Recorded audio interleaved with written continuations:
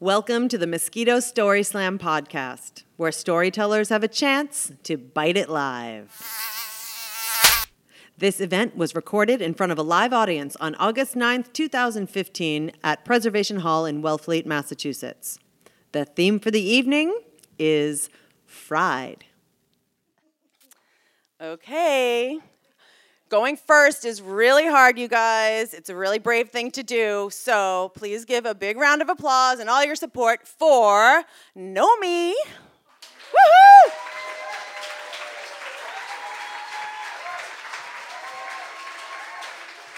So this is a story about a woman named Mrs. Freed.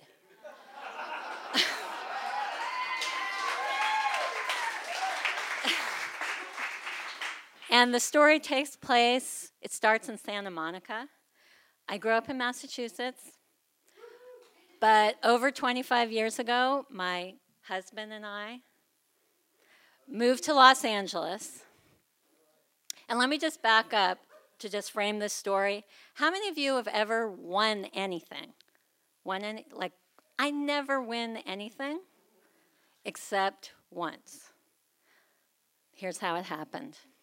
So this is partly a story about my husband. He's a sucker for two things: charity and old Jewish people. So one day, we'd probably gone to visit our dear friend, Matthew Walker, from Wellfleet. The Walker family, Wellfleet. And he moved to Santa Monica around the same time that we moved to LA. So we're in Santa Monica, and I don't know if any of you spent time there, but we're taking a lovely walk along the promenade, which is overlooking the ocean. And a little old Jewish lady comes up to us, Mrs. Freed. And she starts chatting us up. And there's nothing my husband likes to do better than chat up little old Jewish people. And she starts talking to us, and she whips out exactly this, a set of tickets. And she says she's selling raffle tickets for pioneer women. Probably doesn't mean a lot to a lot of people in this room, but those of you who know. It's a nice, venerable old Jewish charity. So, of course, my husband eagerly buys a raffle ticket. We chat with her. End of the day, we go home. Forget all about it. Weeks pass, maybe months pass, and one day I'm sweeping, and I find one of these, and I'm like, I don't even know what that is. Another week passes, and the phone rings. Remember back when we didn't have cell phones? Because this is 25 years ago. And remember that period of time when your phone would always ring at 6 at night, and there would always be people trying to sell you something, and it was some scam. So the phone rings, and I pick it up, and I hear this woman's voice saying, "Hi, I'm calling to tell you that you have won a brand new car." And I think it's a scam. So I'm hanging up. And they say, no, you probably think this is a scam, but you have really won a brand new car. We're calling from Pioneer Women. And so this is sort of ringing a bell, and I'm like, okay. And then I'm kind of excited, wow, we won a brand new car. But I'm also hearing the voice of my father in my head, who whenever I would watch game shows back in the 70s, he would always tell you don't want to win anything because you have to pay taxes on whatever you win. It's it's not going to be good. Don't think that if you win something, it's going to be good. So I'm sort of feeling internally conflicted, it's really exciting, but my father's voice is in my head. But I decided to go with the excitement, and they said I can't remember what, can you swear? It was some shitty, tin aluminum can of a car. I can't remember what it's called. I don't really know about cars. A Geo.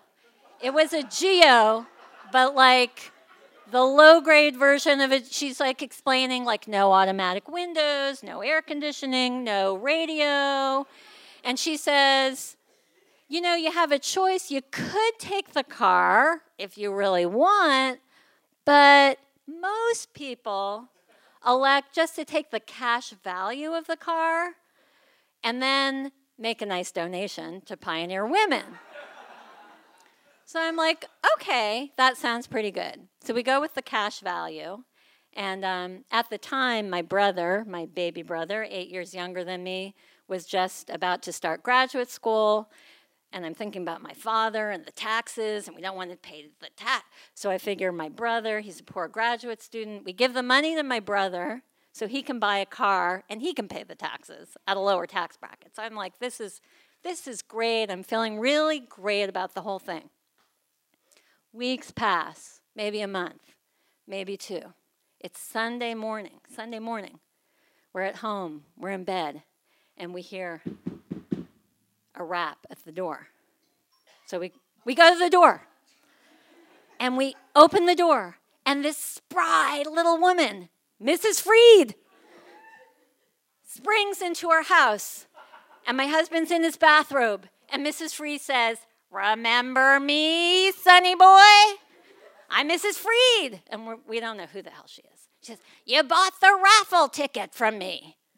And we're looking at her like, what is this woman doing in our house? And she says, "Don't you think I deserve a little recompensation?" And we're looking at her like she's crazy. And besides which, how does she know where we live? And she was like this Dybbuk that had sprung into our house. So we try to talk her down, and we don't know what to do. And she's not taking no for an answer. And my husband says, "Well, we gave the car to my brother-in-law." She said, "Well, what about me? I have children and grandchildren to support." And how are we going to get this woman out of our house?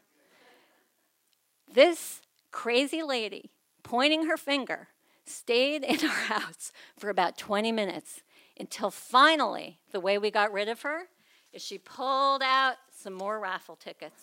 And she said, "Well, I'm also selling raffle tickets for the Jewish Federation."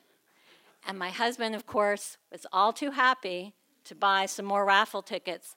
The last thing I'll say, because I know I'm out of time, I'm not exactly sure her name was Freed. I kind of made that up, but that's the end of my story. Next up, we have Susan Landry. Susan Landry, welcome, Susan Landry.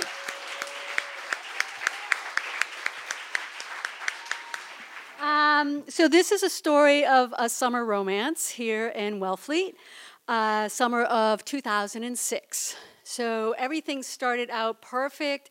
We had the vacation cottage, that was perfect. We had the 2 characters, the guy, him, me, the gal. Okay, so everything was good. We went biking, we went hiking, we went to the beach, we had everything, it was great. But that afternoon, we'd had a big fight. So things were not so good. And we were feeling really grumpy and kind of mean. And so we had a margarita and decided we should just take showers and get dressed and go out to dinner. So we did that, and we walked over to the bookstore restaurant for dinner. And we had a couple of margaritas at the bar waiting for our table. And then we ordered a bottle of wine when we got to the table. So this night could go either way. And I was thinking that the relationship or the whatever it was at this point could go either way as well. So I was looking for a sign. I was looking for some way to figure out which way it was all going to go. So we were eating fried oysters, and all of a sudden he spit something into his napkin. He said, "There's a rock in my oyster." And I'm thinking, there's no rocks in Wellfleet oysters. I know that, right? So that's not going to happen. So we looked at the little thing that he'd spit out, and it was actually a pearl. So it was this tiny little black pearl in potentia. It was partly formed. So I thought, this is the sign. This is the sign. All of a sudden, we have hope, we have a future, we have possibilities, we have potential, right? So I'm all excited. Everything's golden, lights flying around and, angels singing and stuff. And so he gives me the little pearl, and I'm holding it in my hand for maybe a nanosecond, and I drop it. And I drop it on the table, and I catch my breath, and I think, oh, and then it bounces off the table onto the floor. And if you've been to the restaurant bookstore, it's a bookstore restaurant, it has a floor on the porch that's like slat wood and, with big wide gaps. And you look down and go, oh. And the gaps lead into sand. And sand, it's like, okay, lots of broken shells, broken dreams, whatever. You're never gonna find that little pearl, right? Okay, so I'm about to cry. He looks at me like, you're kidding. I'm like, yeah, I know. And we're just sitting there. It's like everything just died. It just, the lights were gone, the golden glow, everything was dark. And we had this little moment. It was like, okay, this is really just not good. And I'm really about to cry. I'm trembling. And he hates scenes in public. So he does what any man should do in the situation. He's this huge guy. He's like 6'4". He's like over 200 pounds. And he takes his big hulk, pushes back his chair, and he gets down under the table to look for the pearl in potentia. I think that's so sweet, right? But I'm still feeling a little nervous and dark inside. So he's down there, feeling around on the floor, looking for it.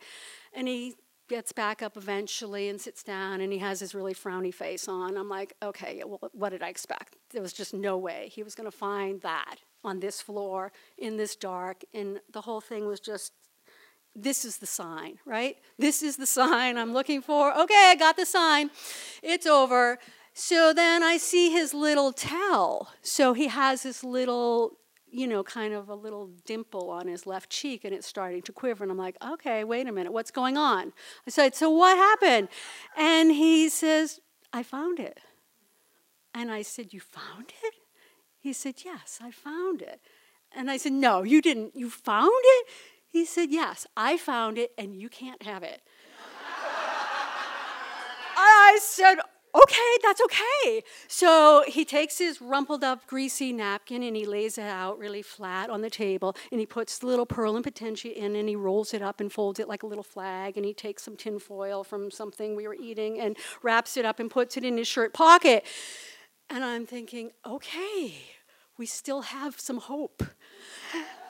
And later, he was going to give it to me, and he did give it to me much later, and I wrapped it up in I put the whole little package without opening it, and I put it in a little baggie, and I wrapped that little baggie up, and I put it in a little zippered pocket inside a little zippered pouch, and I put that in my little bag that I carry, and I kept it with me for probably 8 or 9 years. And every once in a while, I would check it and see if it was still there, and I'd open it up, and I'd open the zipper, and I'd bring it out, and I'd open the thing, and I'd always have like a beating heart, and like my heart's in my throat, and I would always be afraid that it wasn't there, and it always was there.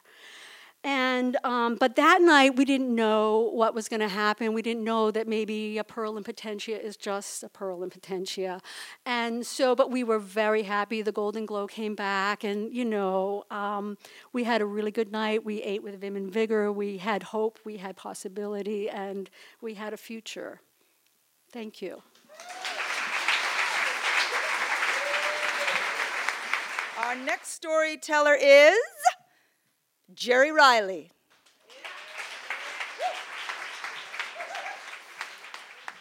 So I want to tell you about my first business trip. It was 1979. I was just out of college. I got my first job. I was kind of a hellraiser in college. Now I got my first job working for this little electronics company. Time to buckle down, young man. I'm gonna have a career now. So I was working there maybe only a month, 3 weeks a month. My boss calls me and he says, "I want you to go to the UCLA Medical Center and install all this equipment." And I come out of there, and I'm all excited. I'm going on a business trip. I'm a young businessman. I'm going on a business trip. And I think this is kind of cool. And, so I come out, and I tell my friend, Linda, who works there, about this thing. she says, my roommate, Susan, just got married. I told you about that. They moved out to L.A., and they don't know anybody out there. So when you go out there, you should look them up. And I'm sure that, they'd love to see somebody from back home. And I said, all right.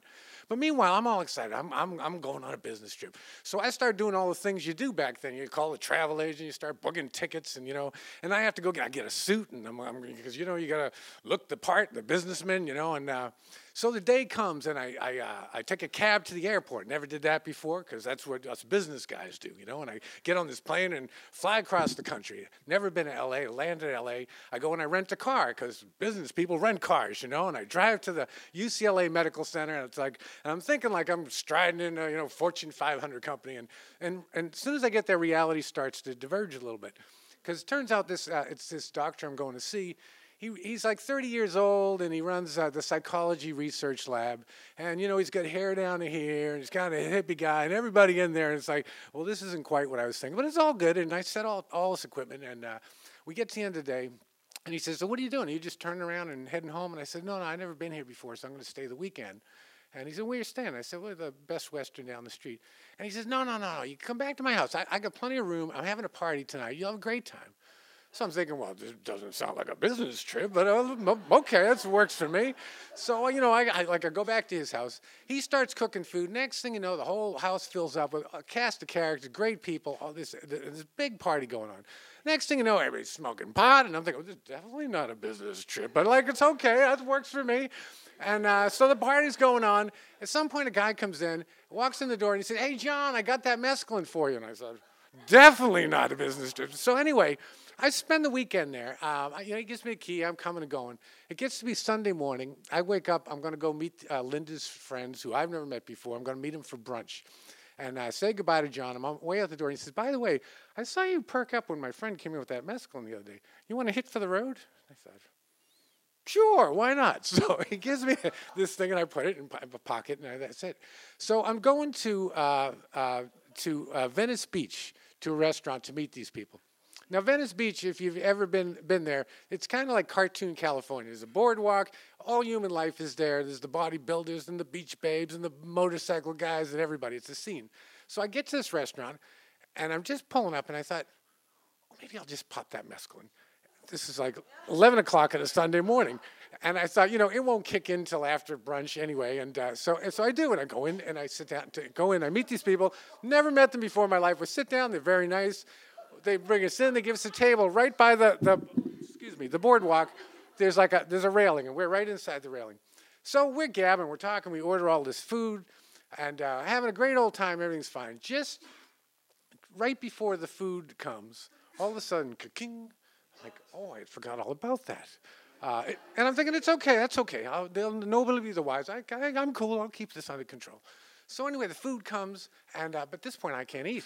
I lost my appetite. So I'm talking, I'm gabbing, it's all great, and I'm pushing my food around, and we're gabbing, and everything's going good, and I think this is fine. And just before, just as these people are finishing their dinner, suddenly the wheels start popping off one at a time in rapid succession. First, Susan leans over and says, "Are you okay?" And I said, "Yeah, I'm fine. I'm fine. I'm great. I'm fine." And I realize I am babbling. I realize I am very, very fried. Just at that second, the waiter comes over. He sees I haven't touched a bite of the food. "Is everything all right, sir?" And I blurt out, "Technical difficulties." And at this point, Susan and her husband are kind of looking a little worried. And at this point, I realize this is unraveling very quickly. And suddenly I look up, and down the boardwalk, I see two people. And they're holding hands, and they're coming towards me. And it's a couple, and they're on roller skates. And they're midgets. And they come skating down the boardwalk, and they pull up right in here, and the man leans over and says, "You've got it. I can see it in your eyes. Not many of them have it anymore." And I explode. This is the funniest thing that has ever happened to me in my whole life. I just, at the top of my lungs, am howling laugh. At this point, there's a huge scene. Susan and her husband are backing away from the table. Everybody that's there. I can't breathe. I'm laughing so hard, and I realize there's no going back at this point. I reach into my wallet, I pull some money, I throw it on the table, and I walk out. And I've never seen those people again and never talked to them again. Whatever. So I spend the next, the rest of the afternoon having a very pleasant time, tripping my brains out in Venice Beach. Hours later, things return back to normal. I get on a plane, and I fly home. Now, it's many years later. I'm much older. I'm more mature. I no longer regularly have mescaline for breakfast on Sunday morning. But, I turn on the TV, and there's these ads you see on the TV. It's for like a rental car company. And they always feature young, serious, purposeful business people. And they're striding through airports because they're on business trips. And when I see those ads, I think, that's no business trip. Okay. Hey, next up, please welcome Tom Sandler. Tom.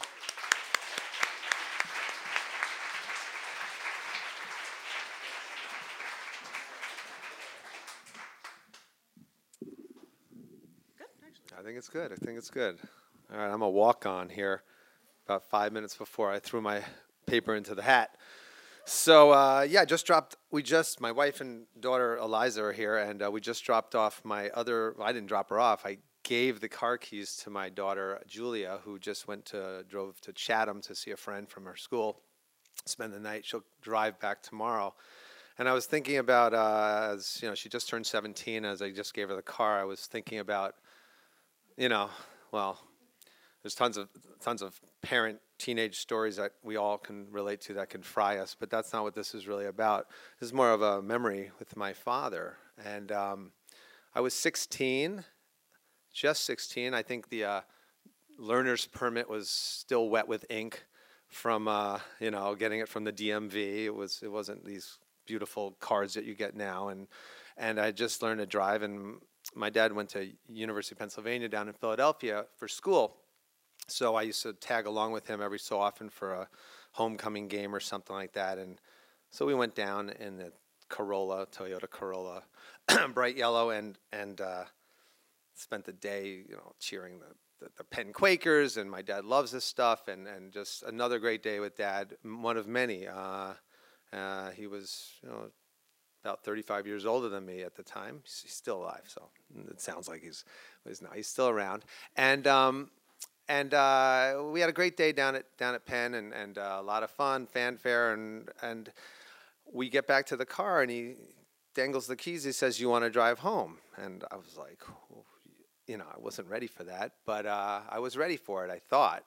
So I'm driving, and head out and over the Schuylkill and over the Walt Whitman Bridge or wherever route we were taking onto the highway, and everything was fine. And like I said, I was maybe I was grabbing the wheel a little strongly and staying focused and everything. Everything was good until it started to rain a little bit. It's getting a little darker too in the afternoon on that October day maybe. And I'm trying to remember this as I speak, being a walk-on here. So I'm walking, I'm driving, and it's getting worse, and it's getting worse. The rain is starting to come down, and I am just so focused. And any of us who started driving, and then you have a long 2.5 hour drive, and then you have the rain and the highway and the trucks on Route 95 North. It was frying, to preface the word a little bit. And I'm looking over at Dad the whole time, waiting for him to say, "Why don't you pull over and let me take the wheel, son?" And it didn't happen yet. And I'm looking over. I'm the dad. You good? And he's like, he's fine. He's almost in this trance of mellowness. And I'm like, Jesus Christ, are you kidding me? We head over the GW Bridge, and it's raining. It's dark, and I'm just the trucks coming by and spraying, and the wipers, and I'm just learning how this thing works, no less driving it. And I'm heading the final leg of the ride home. We lived in White Plains, New York. I'm from Sleepy Hollow now, in the burbs of Westchester County. And the last leg coming off the GW Bridge is getting onto the Hutchison River Parkway. And anyone know the Hutchison River Parkway? Well, you know it maybe about, let's see, I just turned 50. So about 34 years ago, the Hutch was not the way it was now, which is still nothing great. It was just crumbling and poorly lit, and the bridges came right to, that you go under, right to the edge, so there's no shoulder. And it's a snaking, and then it's raining, it's pouring, and it's a Hutchison River Parkway. So, everything's flowing. No trucks, but it's a death trap. And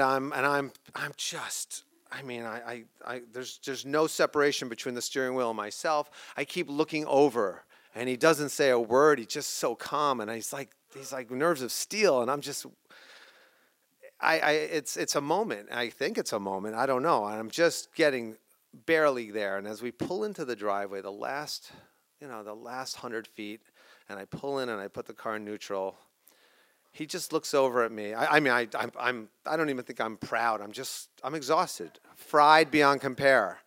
And I look over at him, and he just kind of looks over and puts his hand on my, gives me a pat on the knee and just says, "Well done." And I go back to, my dad's going to be 85 in a month, and we still talk about this story. And I go back to how the night began here before we decided to come here, as I gave Julia the car keys, and think about all the journey. And as Eliza over there is going to be 15, and then we're going to go through the whole driving thing soon as well, how challenging, as a parent, how hard it is to sit back and watch and let the experience happen in your child. It is not easy as a parent. Many of you know it is not easy as a kid to feel it without the parent jumping in and superseding. And I just think about where I have come from that in terms of the responsibility of how hard it is to let that all happen. And as I followed in my father's footsteps, I try to do the same thing with my kids. It's not always easy, and kind of not the funniest mosquito I've ever heard, but it sure meant a lot to me. And I want to wish my dad a happy birthday through that, and I want to wish my daughters all the luck in the world as they head on onto their roads with me in the passenger seat, and eventually me just handing the keys over. Thanks so much.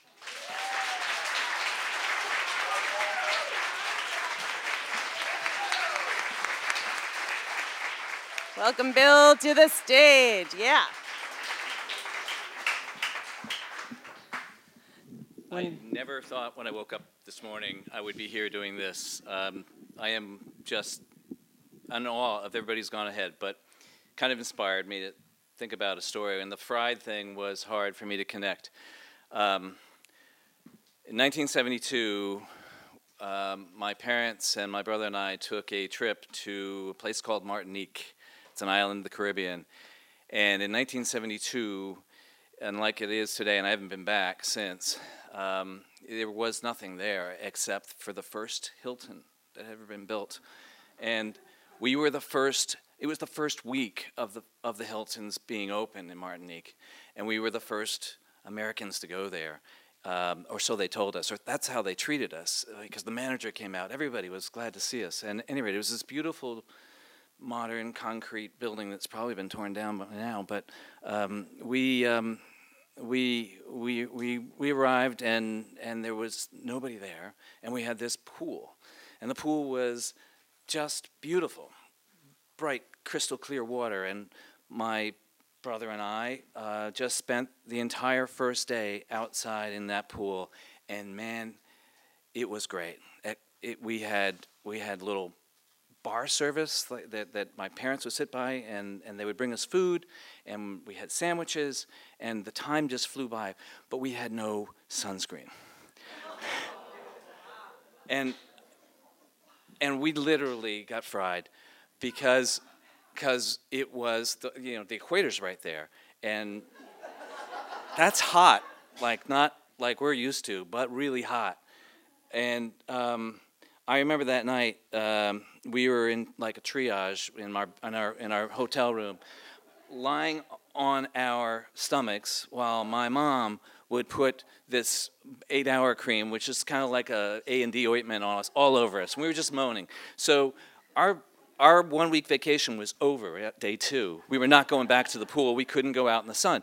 Mom was into art, and Dad wasn't much, but we needed something to do. And Martinique had nothing really other than the Hilton and the sun and this great pool, which we couldn't use.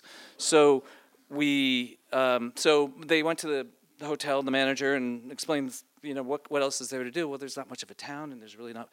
Mom wanted to find like local artisans, so local art. So they talked to the manager, and they said, "We'll have somebody. He'll come." And we waited all day in our room with this 8-hour cream and, practically bandaged up. And around dusk, after dinner, these two men we heard that were downstairs waiting for us. And they were these gargantuan, beautiful native black guys that just had unbelievable sort of girth and size. And they were going to escort us to this artist who really wanted to see us. Fine, okay. So Mom, Dad, me, and my brother go out, and we're going to get into, we figured a bus or something, but it's just two little cars, two tiny cars, really small. We all wanted to go together, but we're 4, and so they had to split us up, which was a moment right there for my parents. And I'm a parent now, and I kind of think about this, and I was thinking about your story about how you see what your father does, and then, well, at any rate, you get this moment where, okay, my father's now we're in a foreign country, we're gonna split his family into 2 cars with guys he's never met before, gonna take us somewhere, and we did that. And all the time, Dad was like, sure, let's just do this. This is cool. We're just going to do this. And we drive out of this little civilized enclave into the real beauty of Martinique, which is a volcanic island with these incredible real rainforests. I've never been anything like it since, never will probably ever again. But we drive up into these winding mountain pass roads, and it is dark now. Is that the... Okay. How am I doing on time? Am I okay? Am I halfway? Okay. So we're driving through, and this road is twisty, turvy, curvy, up and down, and it is dark. Like I never have experienced darkness because, when you're driving someplace, all you can see is what the headlights illuminate. Everything else is darkness. And we're driving around. I remember one point we turned a corner, and there were these natural springs everywhere, and there was a car with 3 guys, and the trunk was open, and we saw for a moment it was full of Evian bottles, empty Evian bottles, and the guys were at this spring filling them, and they looked at us, and their eyes were like bright white because they'd just been so busted. And I said, Mom, that's Evian. I thought it comes from France. She said, look away. So we did. Anyway, get to this, we get out of time, but we finally arrive at our destination after what seemed like an eternity in these cars. We were all safe, we're together, and we go into this artist's house, and it is full of art. The most beautiful, wild, just tropical, in sort of the same way that this island is just so beautiful. This art was beautiful, and the artist, whose name I can't remember, sits down with my father, and we are trapped, right? We're not going anywhere. It's not even a gallery. We can't walk out. They brought us there. We're there. And some negotiation starts. And I'm just a kid, and I don't know really what it is, but I know that they brought out the big piece, and Dad said no. They brought out the medium-sized piece. Dad said no. They brought out this small piece, and now I'm even sensing that it's time to go. Dad's still no. Whatever he's asking, no, not doing it. And I think it was, I think it was a lot of money, but there was just no way he was going to do that. And we're kind of trapped. So it was this another thing. My father, what are you doing? You got your family in the middle of the rainforest, and you're saying no to get out of here with like whatever. You could buy him a piece of art, buy just the little one, and we can get out of here. He was not going to do it. He really didn't like art that much. And so I think what he finally came down to is Dad wasn't budging and the artist wasn't budging. And he said, of this last piece, well, I see how you feel. I see your wife likes this piece. Take it. And my dad said, he was a businessman. Like, that's not how it works. That's not how that negotiation works. But he took it, but he said, well, why are you offering this to me? He says, when you get to America, send me B.B. King albums.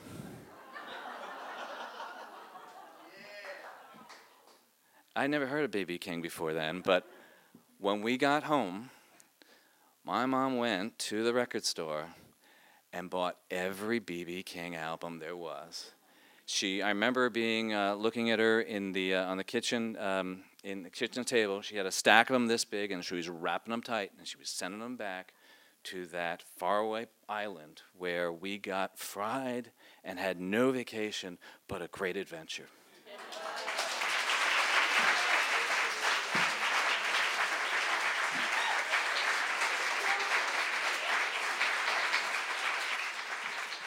Can we have to the stage?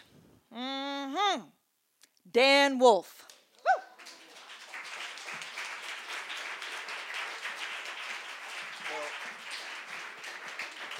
So I know that those things on the paper are supposed to be anonymous, but the daughter who curled the other daughter's hair was my daughter. And so that's not fair because I'm up here getting one upstaged by you who aren't even getting up on the stage. That's rude. Anyway, before I get going, before the clock gets running, as a Jewish guy, I got to say, I totally relate to that. And I've never won anything either, but the closest I ever came was in 9th grade. Does anybody remember the candy Jujubes? Is anybody who's Jewish, did that ever seem weird that there was a candy named It was like some Zen thing, Jujube. It's like, wow. So I made this up, but I wrote the Jujube company that I had gotten a rat hair in a Jujube. And I actually remember writing the letter. It started, "Dear Mr. Juju." Thinking, but back then everybody was naive and believed each other. Everybody trusted. I actually got a huge carton of Jujubes, which, God, if I'd eaten them, I'd be dead now. But it actually happened. So that was the closest I came to winning anything. Anyway, there is a fried component to this. The weird thing about this story is it's absolutely true. Everything I'm about to tell you is true because it's going to seem like I made it up, okay? So Cape Air, a lot of you know, I'm the founder of Cape Air. I'm still the CEO. I still fly on weekends and all that.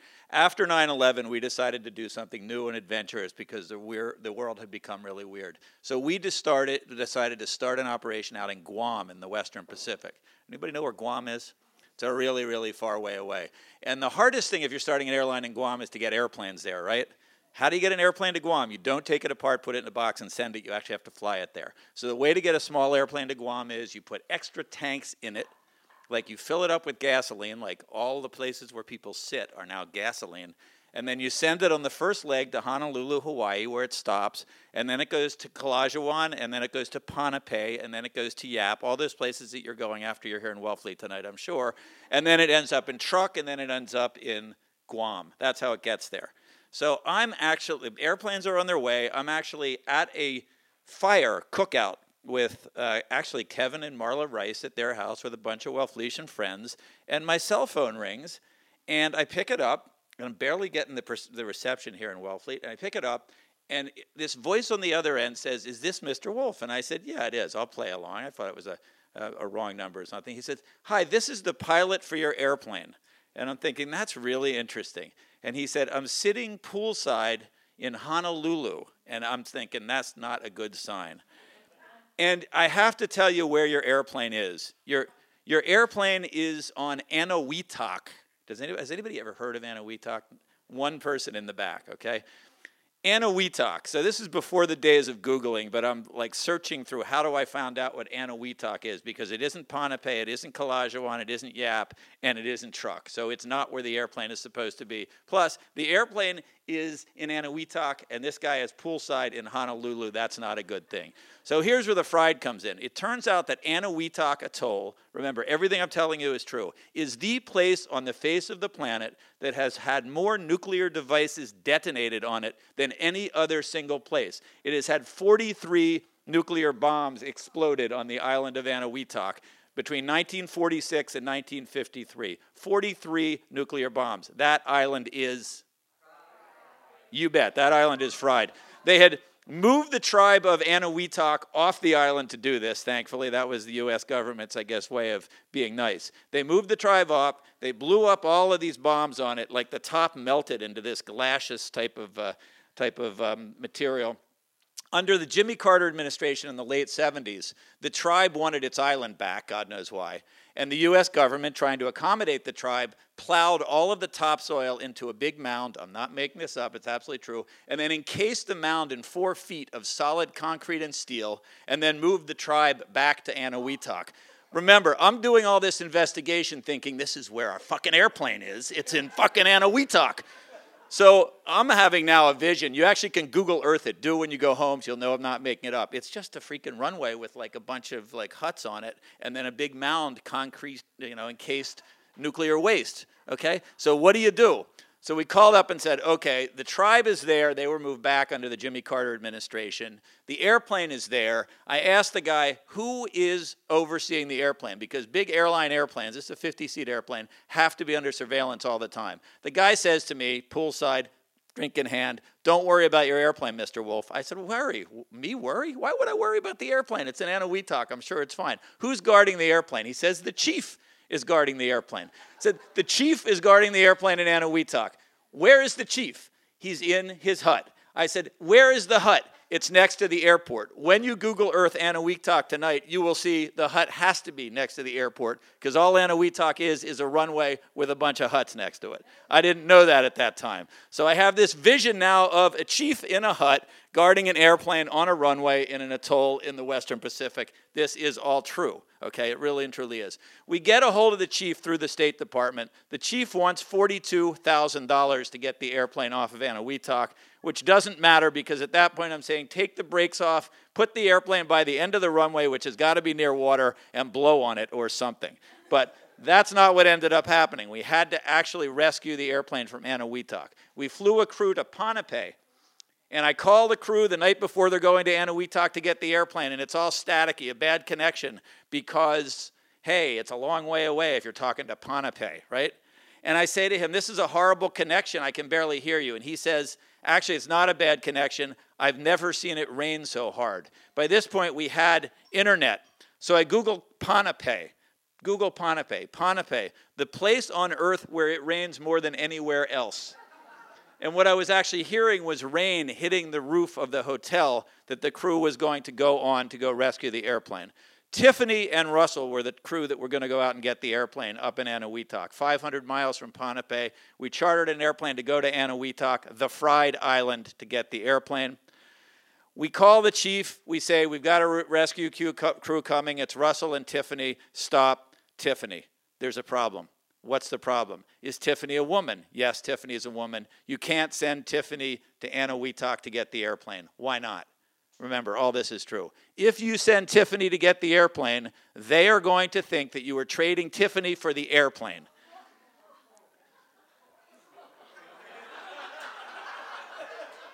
Like, I was raised in the era of feminism. I'm having trouble believing this, okay? But we were actually convinced of that. So we had to send back to Guam to get a pilot uniform because they weren't going to be dressed in uniforms to get the airplane. Tiffany dressed up as a pilot uniform in the pilot, but a hat, tucked her hair up under the hat. She flew up to Ponape. She ran from our airplane into the flight deck of the big airplane, slammed the door. They started the airplane up, and they took off from Anahuac. And I hope never to go back to that little, beautiful, fried Western Pacific island again. Thank you. All right. Next storyteller is Richard Diamond. Welcome Richard Diamond to the stage. Hi, everybody. I want to talk to you about something a little bit more mundane, which is just my education. And my education really in two different things. One of them is what California's like, and the other is children. How many of you have been around San Francisco and Berkeley? Were any of you around there in the 70s? Well, see, I'm an East Coast kid. Went to school on the East Coast, loved the East Coast. And after law school, I found that I was, the only job I could get was clerking for a judge in San Francisco. So I flew out there and didn't know anything about San Francisco or Berkeley. Met the woman who eventually became my wife. Some people here know. I now have 2 kids in their late 20s and a grandchild who's 17, but that's another story. I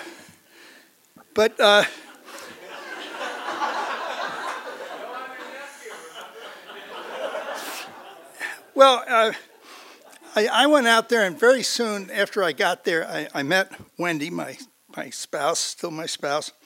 And Wendy sort of introduced me to California. I was 27 at the time. It quickly became apparent to me that California is not like the East Coast.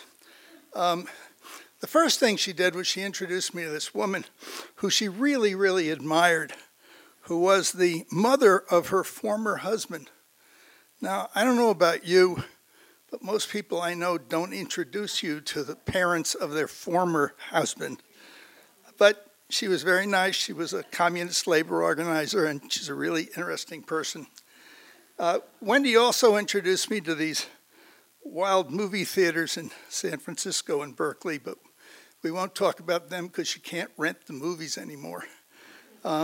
And she also sort of introduced me to the culture in Berkeley, which, for those of you who don't know, there are lots and lots of street people. This was the 70s, Vietnam demonstrations, everything's going on.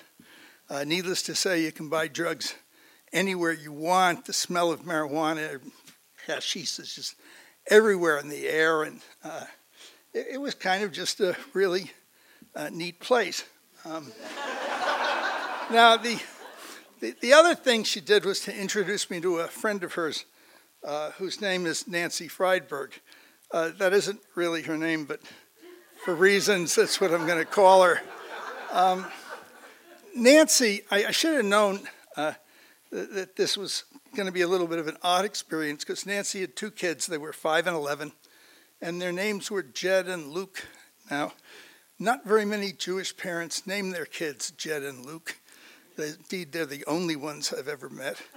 And I spent a lot of time with them, became really good friends with the kids, and found out, of course, that California kids are a little bit odd. The 11-year-old kept trying to sell me dope, which he said he could get easily in school. But I sort of got this friendship going with his younger brother, whose name was Luke. And I had no experience with children. I never babysat, never took care of children. It was a new experience. And one fine day I got up the courage and I asked Nancy if I could take Luke with me for a day. And the place where I took him was to the Oakland Zoo. Now, the Oakland Zoo is a very nice zoo. We went in there and we started walking around. It was about 11 o'clock in the morning. And Luke said, "Gee, can I have an ice cream cone?" I said, "Well, it's a little bit early, but, I'm not going to say no to the kid." So we got an ice cream cone, and he ate it. And then about 5 minutes later, he looked at me and he said, "I'm still hungry. I want to get another ice cream cone." At this point, I'm starting to feel a little bit beyond my league. I just don't know quite what to do, so I give in and get him his second ice cream cone. And he eats that, and pretty soon he looks at me and he says, "I'd really like another ice cream cone." And I finally got up my gumption and said, "Look, Luke, you've had 2 no." And he said, "You don't love me." You Berkeley kids are not like other kids. This kid's 5, okay? And we continued on our way, and one of the things they have at the Oakland Zoo, it's hard to describe. It's like a ski lift. You take off, and it's an elevated thing, and you sit in a little car that hangs from a cable, and it goes over all of the, needless to say, non-dangerous parts of the zoo. So it goes over the elephants, but not the lions. And he and I get on this thing, and we're going along, and we having a good time. And the last exhibit is the Veld, or wherever they keep all the animals that sort of live in the plains, and they don't all go together. But as we're coming into the landing of this thing, I look down, and we're over the camel exhibit. And as we get a little bit closer, it becomes apparent that one of the camels is sitting that way camels have on their forelegs, sort of on the ground with all the legs under them. And there's another camel, and the other camel is sort of on the back of the first camel.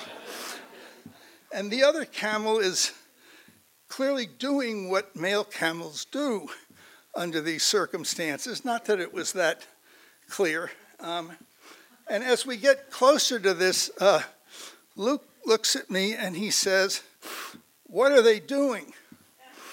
Now, I don't know about you, but in the next 10 seconds, which took about 3 days in my mind, trying to figure out what you tell somebody else's 5-year-old about this situation. And I just about got to the point of wanting to say something when he looked back at me and he said, "Oh, they're just screwing." And as I've said to you, Berkeley kids aren't like other kids, but never forgot it. And the next person up is Everett Doninger. Everett Doninger.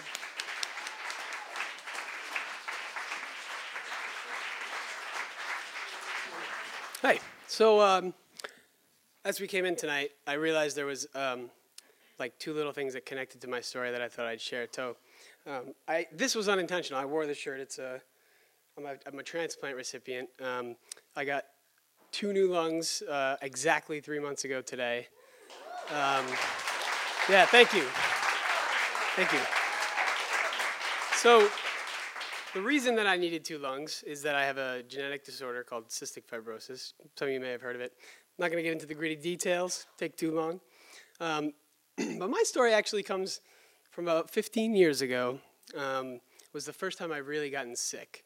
So most people with CF are really heavily affected in early childhood, and I was fortunate enough to have a family that was unbelievably attentive and supportive and kept me really healthy. So in about 6th grade, I got my first bacterial infection in my lungs, and I needed to have a PICC line put in my arm. So essentially I had a big tube that they could inject a lot of medication into, put in my arm, and it would run through an artery to just close to my heart. So they could really get at these infections directly. So something that I was really interested in was reenacting. I still love the Civil War. I don't reenact it this time, but now that I have new lungs, I can maybe get it back into it.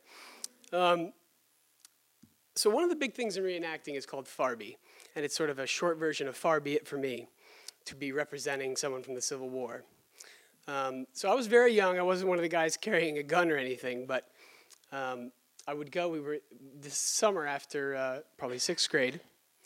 We went down to Maryland for a huge reenactment for the Battle of Antietam. It was the biggest one I have ever gone to. There's hundreds and hundreds of reenactors, and I was really excited. There's a couple of other young guys in the unit that I went with, and the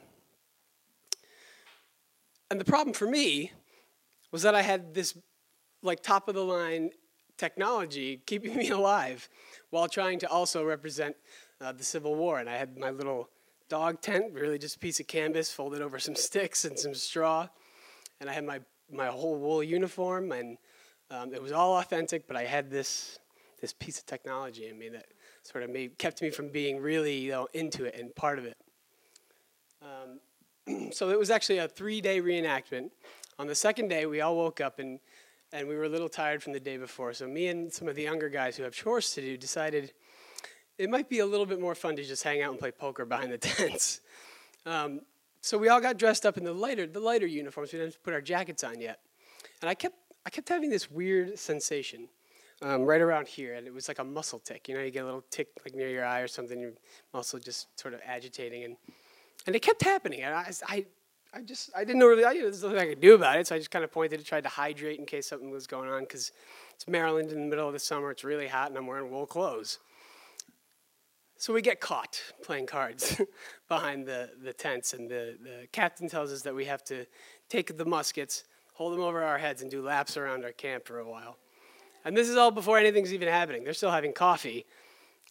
So we get up, and we're running laps, and we're sweating, and it's just, this thing is driving me crazy. It's like this little tick, and I can't figure out what it is. It's like just here under the edge of my pant. And so then it's time to muster up. The battle's going to get started, and the problem is when you've got thousands of reenactors, getting them all coordinated together requires radios, but we'll pretend that's not happening. You get them all together, and you line them up, and then you make them wait for a long time. So we got all dressed up in the full wool uniform.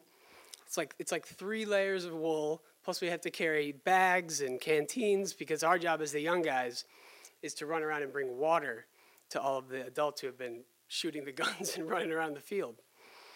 So we're mustered up. We're standing in lines at attention. They tell us we can go at ease, which really just means you can stand like this, which really isn't much of a break when you're standing in the sun for 3 hours. So this thing is becoming a real problem, this muscle tick. And it just keeps going off. And at one point, I just get frustrated, and I just whacked myself right in the hip. And all of a sudden, there's a scramble in my pants. I mean, there's something in my pants. And I determined on that day that I have very cat-like reflexes, because I managed to grab whatever was in my pants just below where the inseam comes together. Now, nobody around me has noticed that I'm holding myself and kind of freaking out, because I'm like 12. I didn't know what to do. And so I'm looking at the guy next to me who's a sergeant, and I was like, listen, I think there's something in my pants. And he looks at me and he goes, what the hell are you doing? There's something in my pants. And he goes, well, it's probably like a big cricket or something. And I was like, no, it's not crunchy. I can feel. I'm holding it. It's not crunchy. Well, what is it doing? I don't know. It's like wiggling. It's in my pants. So at this point, a couple of guys are turned around, and they're all just, at this point, it's entertainment because they're bored standing in this field. So eventually I was like, I think it stopped moving. I think it might be dead. And we still have no idea what it is. So finally he goes, well, you have to let your pants go because we're going to have to march in like 10 minutes. It's like, dude, there's something in my pants. So finally I decide that I'm going to like lay my leg out and turn like my pant into a chute and just let it go and hope it slides right out. So I'm getting ready, and all the guys are on me like, oh my God, this is going to be awesome. They're like betting on whether it's alive. So I let it go, and it slides, a field mouse like this big slides out of my pants. It was in my pants the whole time. I couldn't believe it. So then the sergeant comes over, and he picks it up by the tail, and he goes, it's your first kill, son.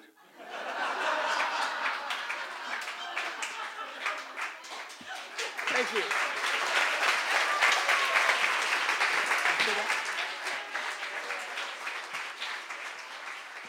It's gonna be Jim C.